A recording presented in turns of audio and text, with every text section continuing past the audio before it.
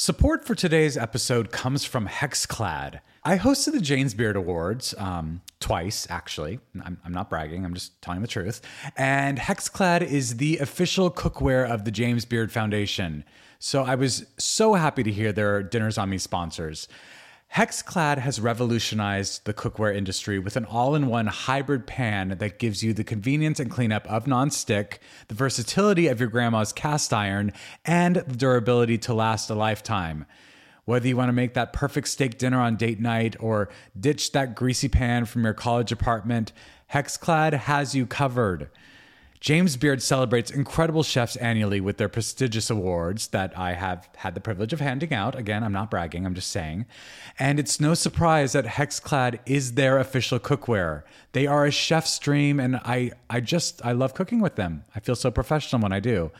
Hexclad also has a lifetime warranty. These are literally the last set of pots and pans you will ever have to buy. Trust me when I say your partner, your family, and all your dinner guests will thank you. So, chef, now is the time to upgrade that kitchen. For a limited time only, our listeners get 10% off their order with an exclusive link.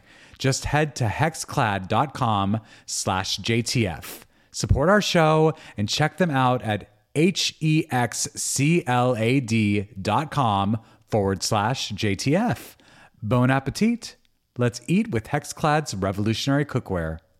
It sounds a little weird, but being the host of a show like Dinners on Me, where you eat out all the time, can be a little stressful on the body. I first gave AG1 a try because I was feeling a little sluggish and I wanted to make sure I was getting the daily nutrients that I needed. Since drinking AG1 daily, I feel a real difference with my energy levels and my ability to focus. That's because AG1 is a foundational nutrition supplement that supports your body's universal needs like gut optimization, stress management, and immune support. Since 2010, AG1 has led the future of foundational nutrition, continuously refining their formula to create a smarter, better way to elevate your baseline health. I recommend AG1 to all my family and friends because it's formulated based on the latest science and maintains high-quality standards. Even Justin has started drinking AG1, and he tells me that it really helps his energy level, helps with stress, helps his gut health, all that good stuff. If there's one product I had to recommend to elevate your health, it's AG1. And that's why I'm excited to welcome them as a new partner to the Dinners on Me podcast. If you want to take ownership of your health, it starts with AG1. Try AG1 and get a free 1-year supply of vitamin D3K2 and 5 free AG1 travel packets with your first purchase at drinkag1.com/dinner. That's drinkag1.com/dinner. Check it out. Hi, it's Jesse. Today on the show, you know him from Breaking Bad, Malcolm in the Middle, and Asteroid City. It's Bryan Cranston. I think being fired and being dumped are two passages in people's lives that gives you balance, actually.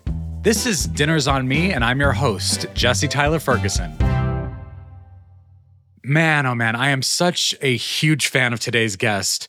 The career that Bryan Cranston has had and is continuing to have is one I could not be more inspired by. The roles he has played, I mean, they range so far and wide, from the iconic Walter White in Breaking Bad to Daffy Dad Hal Wilkerson in Malcolm in the Middle. He's played a powerful president. He's played a tormented judge. He's won multiple Emmy Awards and Tony Awards, and he's even been nominated for an Oscar. It's no wonder I was a bit intimidated by Bryan when he directed a few episodes of Modern Family. Oh, yeah, he's also a great director too. Seriously, what can this guy not do? I was so excited to reunite with Bryan Cranston for a meal and catch up. Bing bong, bing bong, bong bong, bong bong, bong bing bong, bong bong. How are you? Hi, bud. How you doing? I'm good. I decided to bring Bryan to Great White, an Australian-style all-day cafe in West Hollywood. The owners are two very attractive Australian men, both named Sam, who decided Los Angeles was missing out on the all-day cafe culture that they grew up with in Australia. They have a couple of locations in LA, but I'm especially fond of the Melrose location. You feel transported to someplace else. The oversized rattan lighting and the dining room open to the patio makes you feel like you're in someplace exotic, like Tulum. It's also hard not to salivate over the food, especially the pizzas that you see and smell as they're being pulled from the pizza oven on the other side of the bar. Okay, I need to eat. Let's get to the conversation. This is a great concept.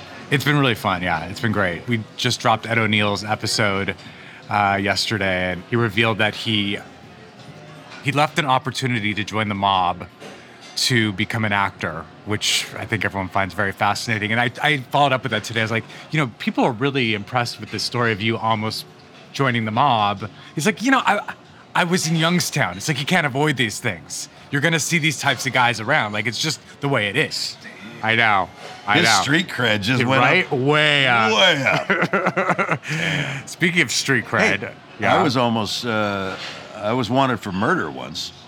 Personally? Yeah, take that, Ed O'Neill. Wait, I think I remember this guy. I read your book. Yeah. Oh, thanks. Yeah. A Life in Pieces? A Life in Acts? A Life in Parts. A Life in Parts. Yeah. A Life in Parts, which is fantastic. I listened to you read it to me. Or it could be A Life in Pieces. It could. Well, we'll wait and see how everything turns out.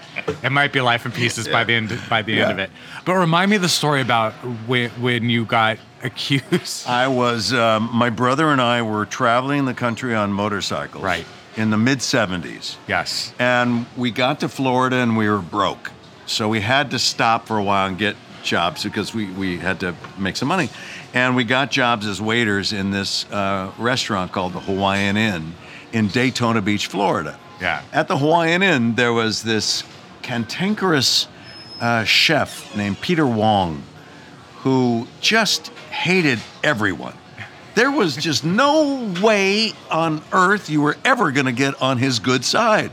But he liked the ladies. And so all the men knew, if we had any problem in the kitchen, we had to send them in. Right. Peter, will you please change this? Oh, okay. But if we went in, there's something wrong with this meal. He'd scream at you and said, tell you, he was awful. And so during the meetings, did you ever work in a restaurant? I did. I worked at Sadie's in Albuquerque, New Mexico, which I want to ask if you've been there. But yeah. Yes. Hi. Yes. Server stories. Right on cue. Yes, server stories. My name's Briars. I'll be taking. What's your name is? Briars. Briars. Nice to meet you, Briars. Yeah. Briars. Yeah, it's an old family name. Great-great-grandmother. I've met so many Briars in my life. Have you? The dime a dozen. Never says that. I definitely know I want the shaken iced latte because my producer Joanna got it and says it's fantastic. A shaken iced latte. That's right. It's a little chilly today, though. It is, but I'm under this heat lamp. You are, yeah. Yeah. I'm rotisserie. I definitely know I want that.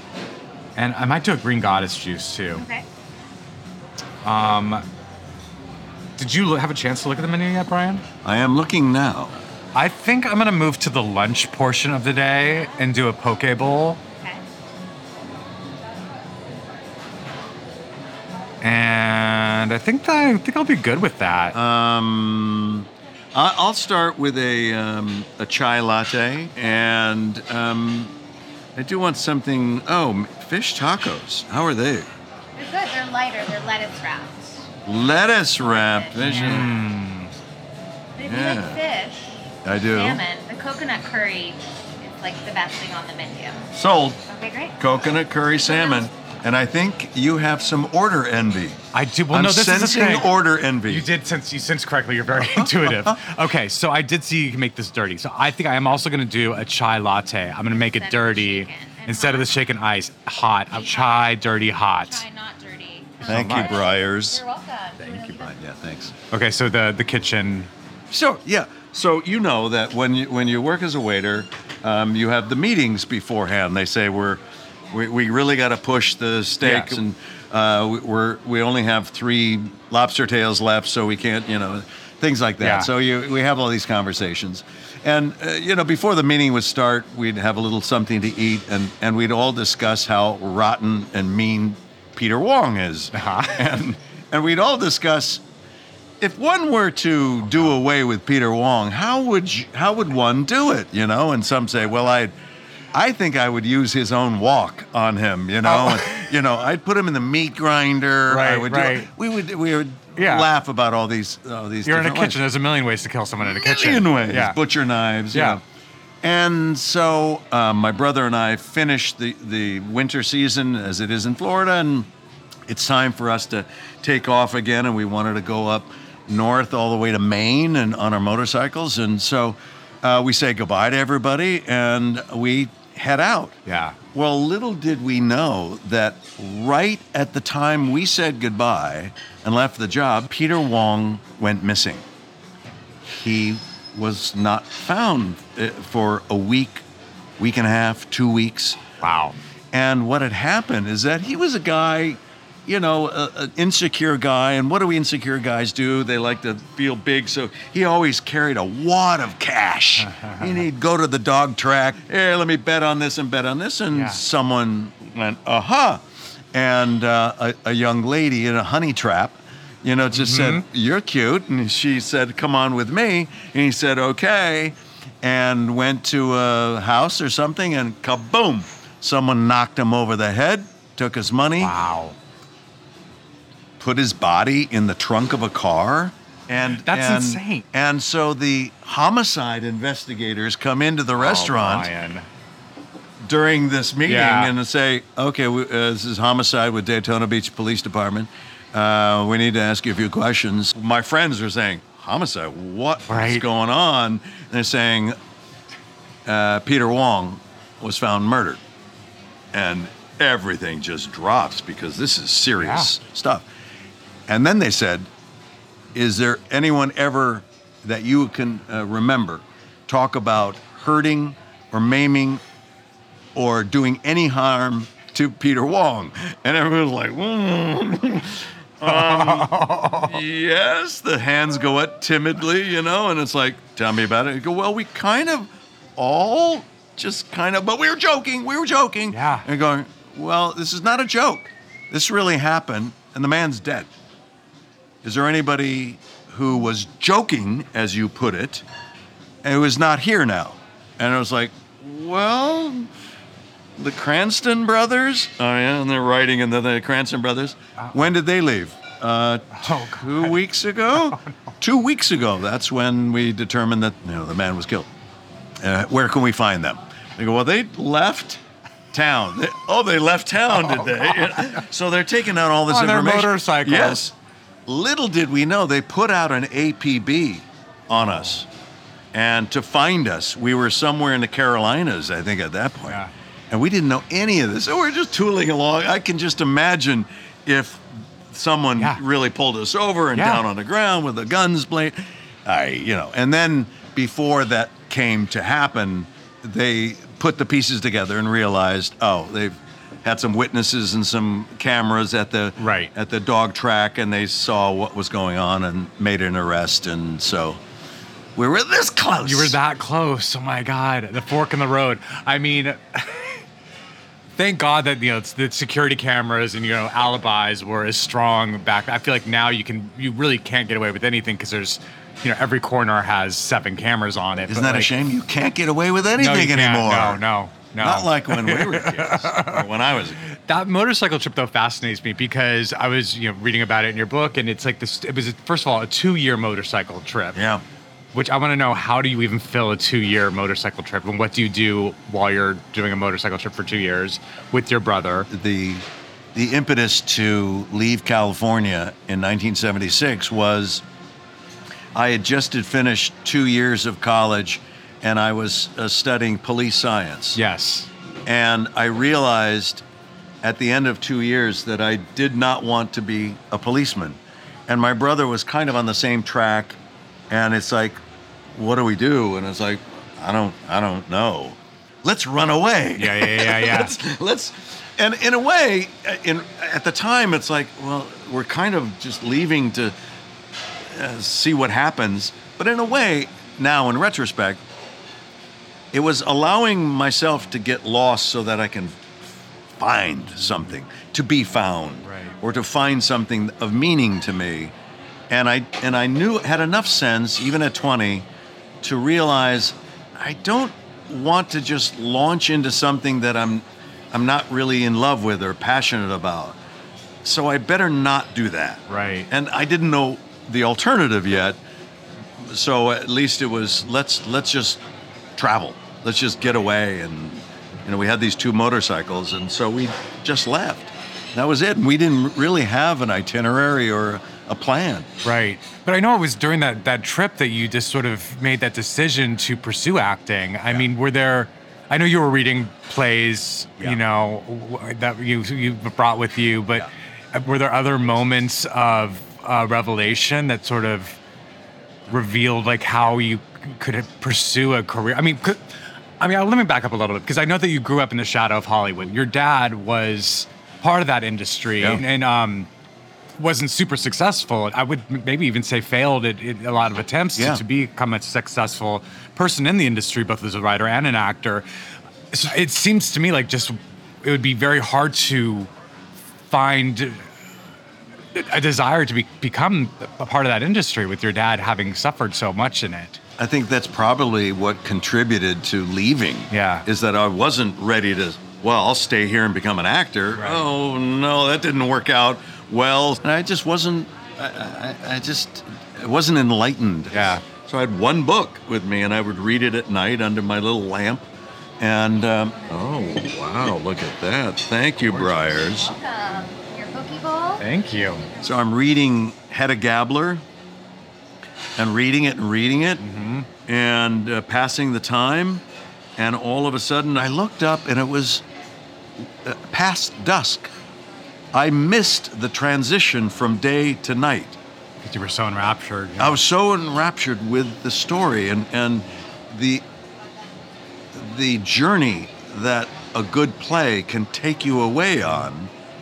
And I was blown away by that. And I was like, oh my God. And I went, okay, I'm really leaning in on this. If I'm going to do this, I better learn how to become really good at it.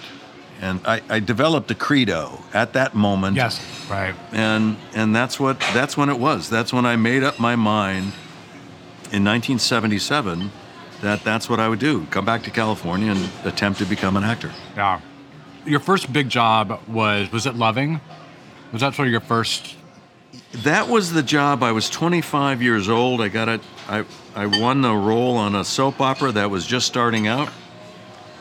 And I had other jobs before, co-starring on a bunch of different shows, but I still had to supplement my income. Right. I had to move to New York, which was fantastic. And all of a sudden I went, you know what? I think I belong here. And from that point on, I've never done any other job except act for a living since 25 years old. It's remarkable. Right. And I'm 45 now. So, for a good 20 years. You're on quite a roll, aren't you? Uh-huh. Now for a quick break, but don't go away. When we come back, Bryan talks about the impact his dad's neglect had on the family, particularly his mother, and the time an ex-lover confronted him on the set of a soap opera. Okay, be right back. It sounds a little weird, but being the host of a show like Dinner's on Me, where you eat out all the time, can be a little stressful on the body. I first gave AG1 a try because I was feeling a little sluggish and I wanted to make sure I was getting the daily nutrients that I needed. Since drinking AG1 daily, I feel a real difference with my energy levels and my ability to focus. That's because AG1 is a foundational nutrition supplement that supports your body's universal needs like gut optimization, stress management, and immune support. Since 2010, AG1 has led the future of foundational nutrition, continuously refining their formula to create a smarter, better way to elevate your baseline health. Not only did I replace my multivitamin with AG1, but I love that every scoop also includes rhodiola and B vitamins for an energy boost. I just sort of added it to my morning routine. I brush my teeth, I floss, I have my AG1. Try AG1 and get a free 1-year supply of vitamin D3K2 and 5 free AG1 travel packets with your first purchase at drinkag1.com/dinner. That's drinkag1.com/dinner. Check it out. Don't you just love it when someone looks at you and says, something's different about you? What were you up to last night? Well, no matter how late you were up the night before, Lumify Redness Reliever Eye Drops can help your eyes look more refreshed and awake than ever. Lumify dramatically reduces redness in just 1 minute to help your eyes look brighter and wider for up to 8 hours. No wonder it has over 6,000 5-star reviews on Amazon.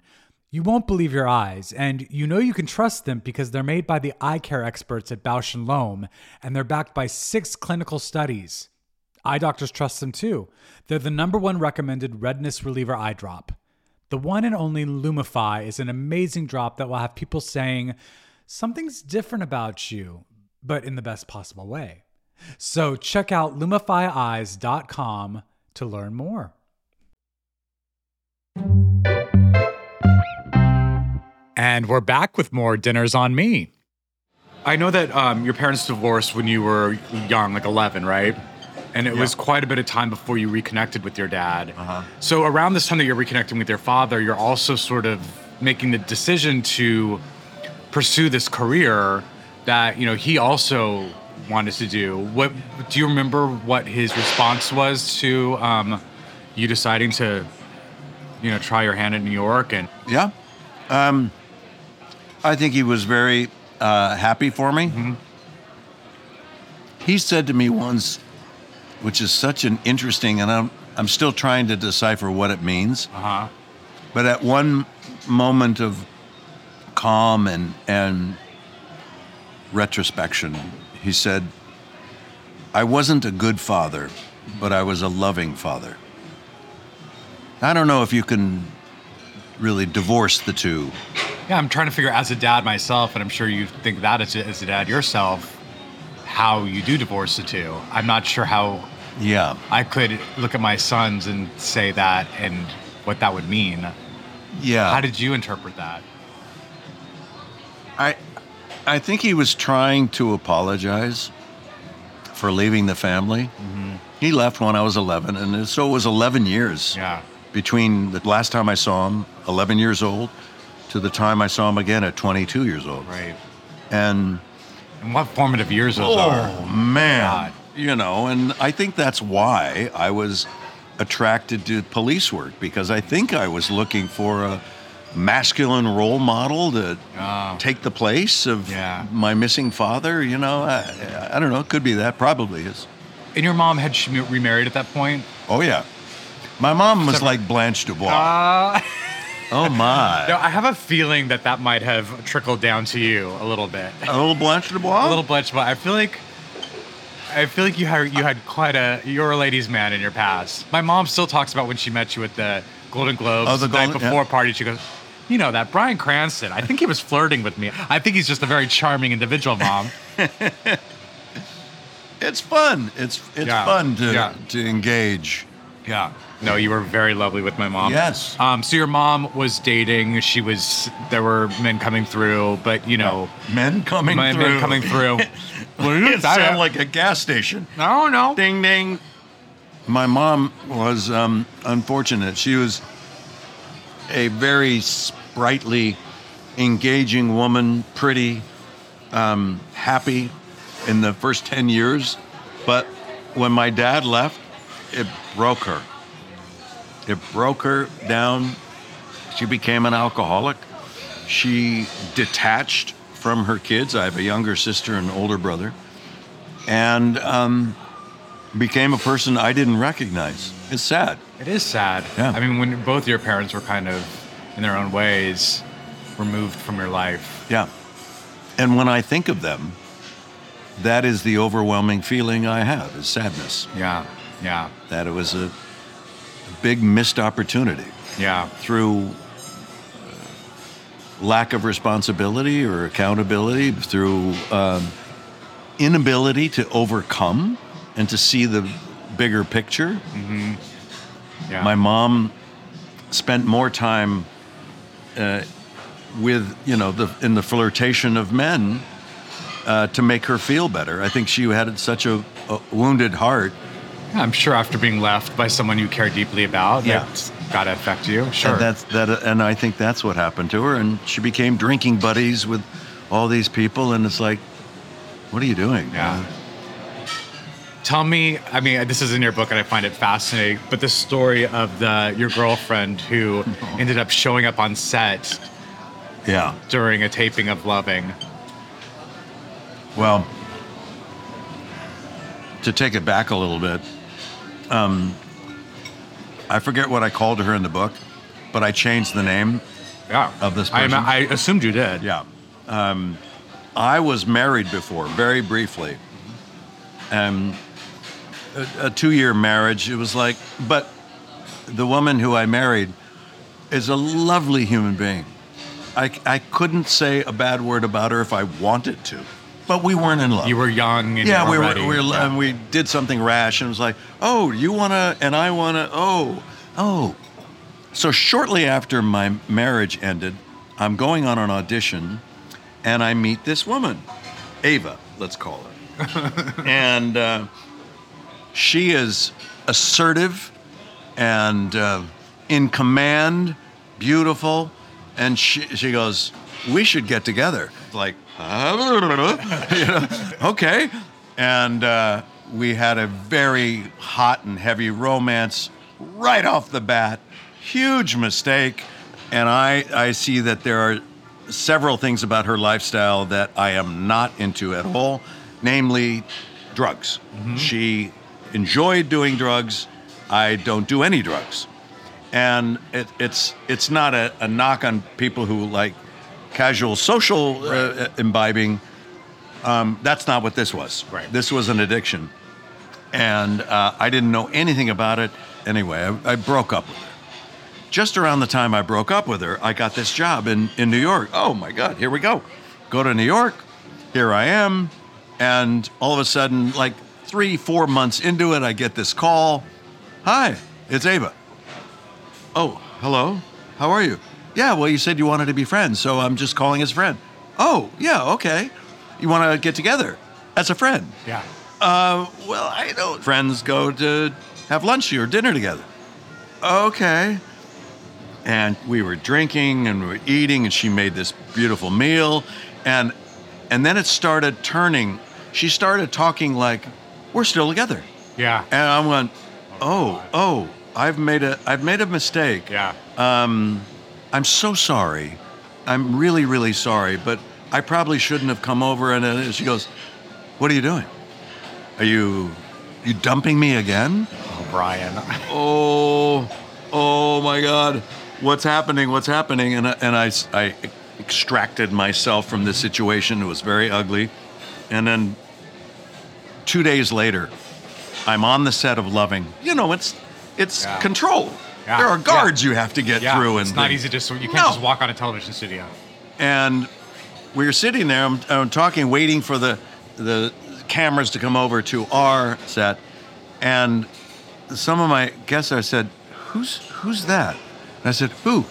And I turn and I look, and there's Ava, arms crossed, staring at me with daggers.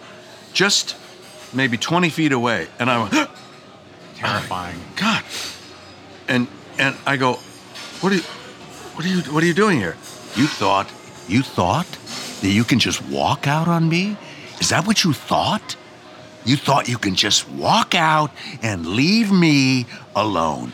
Is that right? And I'm like, oh my God, this is like... This is a soap opera. Yeah, I'm freaking out. It devolved from there. The relationship went I'd say further down from there to a point where I had this vision of killing her. I went to a different place. You know, they used to call it seeing red, and all you see is emotion and rage and fear and anxiety. And I was like, and the moment that I snapped out of this, she was, in my mind, I had already killed her. Right. And I was so afraid of myself at that moment that I went, oh my God, what is happening to me? I'm so frightened by this woman, this petite woman, 5'2". I mean, just, I just didn't know what to do. Yeah. Didn't know what to do. I mean, you finally shook it, but yeah, I can imagine. I mean, I also find it interesting that you had that experience, and then, 20 years later, you're going to embody a character that is actually going to have to draw from some of that. Oh, that's a good segue. Look You at know? you with your segues. Well, I don't even want to go there next. But yeah, we'll get to Breaking Bad. No, I'm actually interested in hearing a little bit about you being fired from Loving and what that felt like. I can only imagine that, when you're starting off and you're in your 20s, it's got to be a gut punch. I think it's important. I think being fired and being dumped are two passages in people's lives that gives you balance, actually. Maybe this happened because I wasn't listening, I wasn't as attentive, I wasn't present, I wasn't whatever.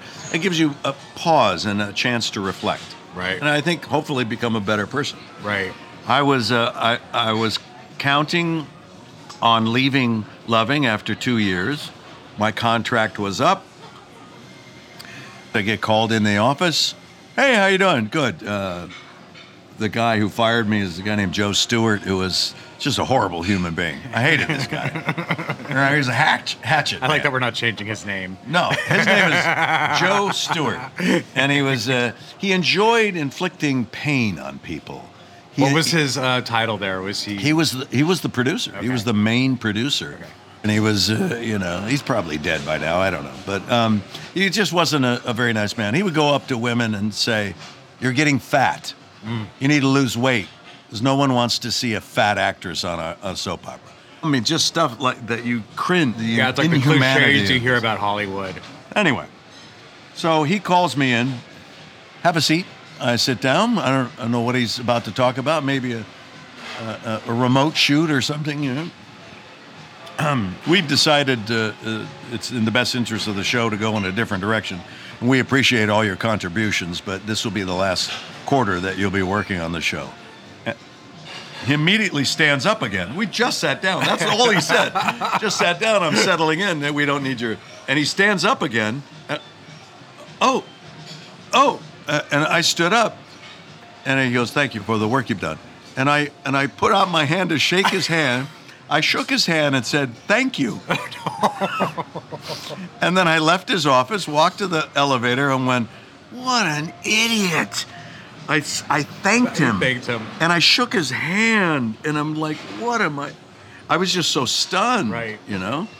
So, but when you have something like that happen to you, it's for a reason. Yeah. Now for a quick break, but don't go away. When we come back, Bryan tells me about the royalties loophole he discovered on Malcolm in the Middle, which made him very popular with the crew. Okay, be right back. You ever own something that inspired you to up your game? I remember the very first cookbook I ever bought. It was when I was living in New York City. I had a roommate at the time, and we had a very tiny kitchen, but I decided I wanted to be a better home cook. So I bought this cookbook from like a secondhand store or something. And that cookbook led to a little bit of a hobby for me. I enjoyed cooking from home and making meals for myself and my roommate. When I began a family, I began cooking for them, and now I have 2 kids, and I love cooking for them, and I throw dinner parties.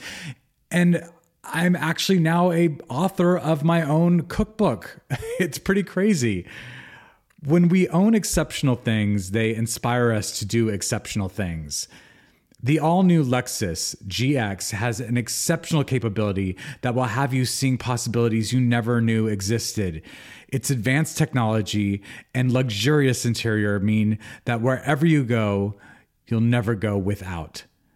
Some of its available features include a dynamic sky panorama glass roof and front row massaging seats. Oh, that's very luxurious. Live up to the all-new Lexus GX. Luxury beyond limits. Experience amazing at your Lexus dealer. Join Hoda Kotb for a brand new season of her podcast, Making Space. For season 5, I am making space to talk to people who are providing a sense of hope and inspiration when life changes course.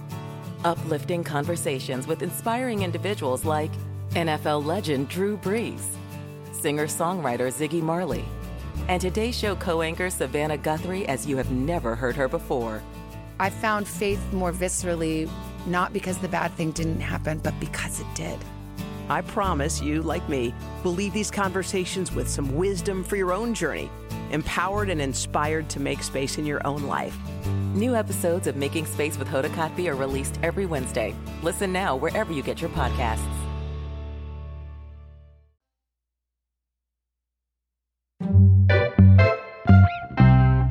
And we're back with more Dinners on Me. When I was 40 is when Malcolm in the Middle came along. Yeah. And that changed my life. Yeah. You know, it changed our lives. For sure. But then I find it fascinating that, and I think this happens quite a lot in sitcoms, where you were in the threat of being fired after the pilot. Yeah. Yeah. There wasn't a lot of there for me to carve into. So you had four sentences in the pilot, and from that they weren't sure if they wanted to keep you, right? Because they didn't know what the character was. They didn't know what the character was, and they didn't know that maybe it was the actor who wasn't pulling it off. Right. And Linwood Boomer, to his credit and my great good fortune, said no. Yeah. No. He said it's not him. Trust me, it's not him. We don't know who the character is, so we'll find him, and he's the guy to do it. Right. And so he absolutely refused, and they backed off. And that's how I stayed. For 7 years, was it? 7 years. Wow. Yeah.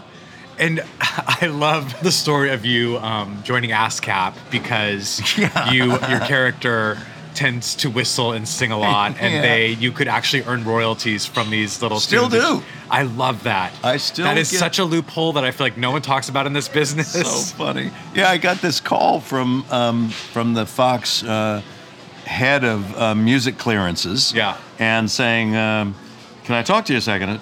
Yeah. I said, this is what I do. And I said, but what are you talking about? You know, why are you talking to me? Are you a member of BMI or ASCAP? I said, no, I don't write music. Well, actually, the whistling and humming that you do as Hal on Malcolm in the Middle constitutes music. Yeah. That is actually written, composed by you, maybe on the fly. And as long as it's not part of something else that actually has been produced and published, you might as well be the publisher and performer of this music. And it's like, so I have to write down every second of music. And humming or whistling is I'm not paying you for that. Yes, you are. You are definitely paying this. That's going to cost you 17 cents. And so incredible. So what I did is I told the crew about this because I thought it was an incredible story too. Yeah. And I said, well, guys, what I'm going to do is every time I get a check, I'm just going to buy a bunch of food and a bunch of booze, and we'll have a big party on a Friday night after work. Yeah. And it's like, yeah. With your money from your royalties. With the money for the royalties. So then I'd have crew members coming up and say, hey, Bryan, I said, I read this week's script. You know how you're underneath trying to fix the garbage disposal in the sink? You know, I go, yeah. He goes, well, it seems like a perfect opportunity to hum or whistle. I go, Stuart, I think you're right.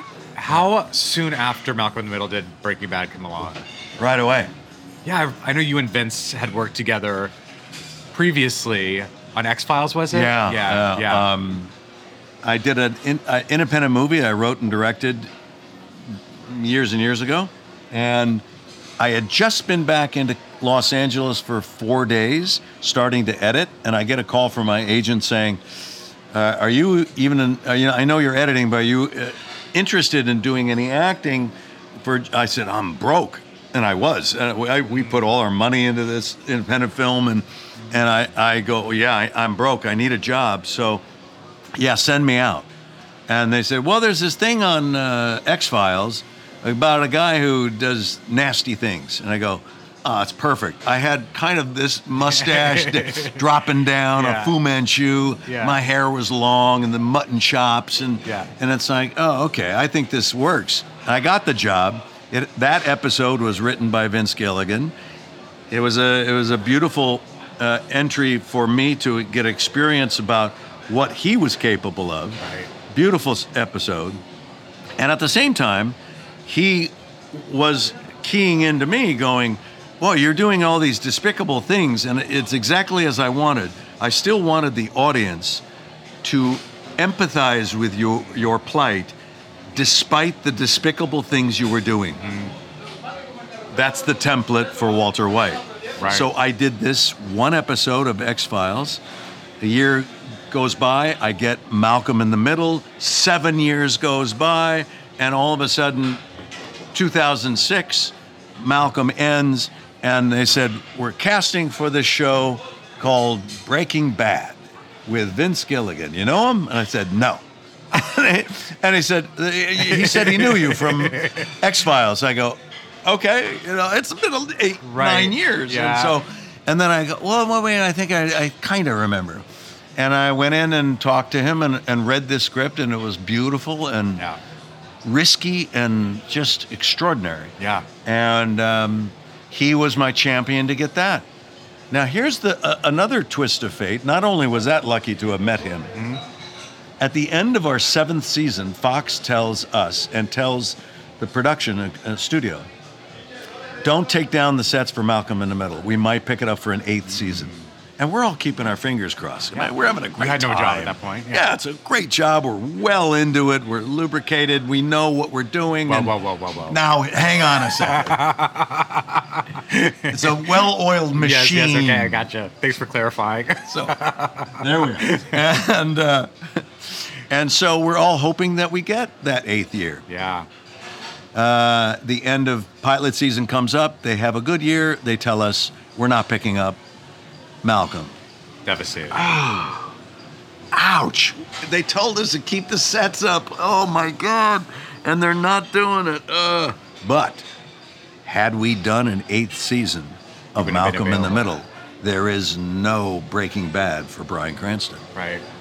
You'd be sitting across from, from Matthew Broderick. Do you think about it? You knew he was up for that. Yeah, he was a name that was on the list. He was being talked about, and Steve Zahn. Yeah. And others, many others. Yeah. And I was just the lucky cuss to be able to be in the right place at the right time. Yeah, it's definitely a lucky sequence of events. Yeah, damn right it is. I mean, it's obviously incredibly well acted, incredibly well written, but it did sort of break the genre and put it back together in a very interesting way. Oh, yeah. Was it ever hard for you to find moments of empathy? Not so much, because I kind of jumped in and when it was along for the ride and didn't want, as you know, I don't want to be objective when I'm working. Mm-hmm. We need to stay subjective. We need to see through our characters' eyes. And I'm reading things when I'm Bryan, reading the next episode, and I go, oh, I know what this is. He's justifying his actions, and he's making sense of why he did something, and I can drop into that. Yeah. We do that all the time. Yeah. And so you kind of put the blinders on your own personal life and go, but this is the character, and it's important for me to be narcissistic in a way and self-serving as the character and get what I want, or how do I get it? Who's in my way? It's all very self-centered. Yeah. It's all about me, And people wonder why we're egocentric. It's true. The problem is if you take that home and go me. Yeah.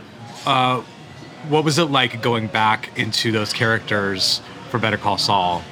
However many years after that was that several years. We told Vince and Peter Gould, the co-showrunners of Better Call Saul, look, Aaron and I are in.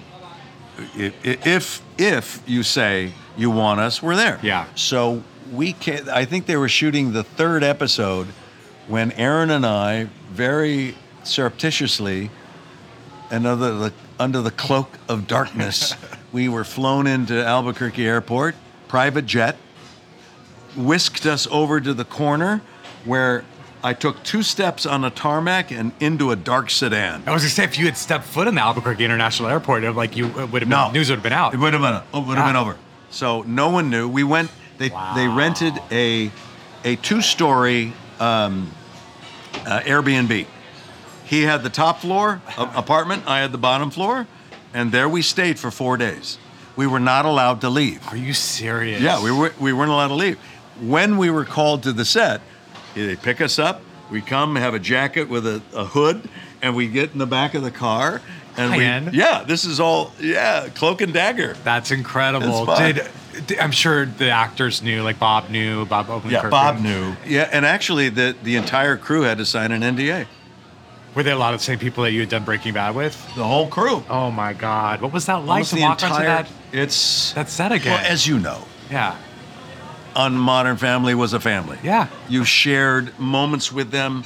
You went through births and deaths and marriages and divorces and life. Yeah. In the 9 years, 10 years? 11. 11. No, I said 9 or 10. It's either 9 or 10. 11 years. Yeah. That is huge. That's huge. And so I mean, these people are your extended family. Yeah. And for me to go back and with Aaron and to be with the same crew from Breaking Bad into Better Call Saul was just like so juicy. Yeah. So much fun. It's incredible. It was so exciting to see you both in those roles again too.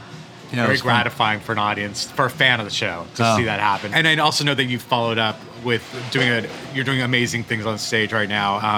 And the LBJ role was obviously a huge undertaking.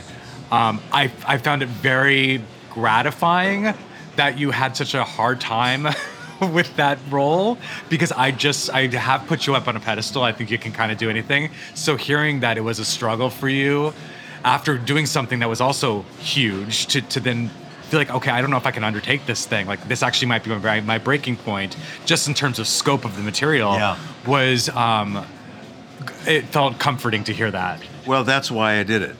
That's the closing story in my book. Yes. And I wanted young actors and not so young actors to be 48. Yeah. Okay. To be able to read that and go, oh, so he got nervous. He got, he had fear. Are you wanting to do more? Oh, yeah.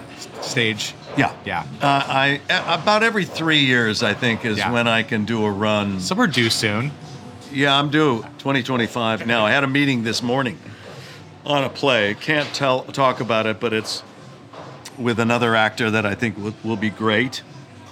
And it's a great play of the time, very metaphoric about what's happening in our world today, politically and emotionally, societal. Wise, yeah. Can't wait to see you on stage again. Yeah. And you?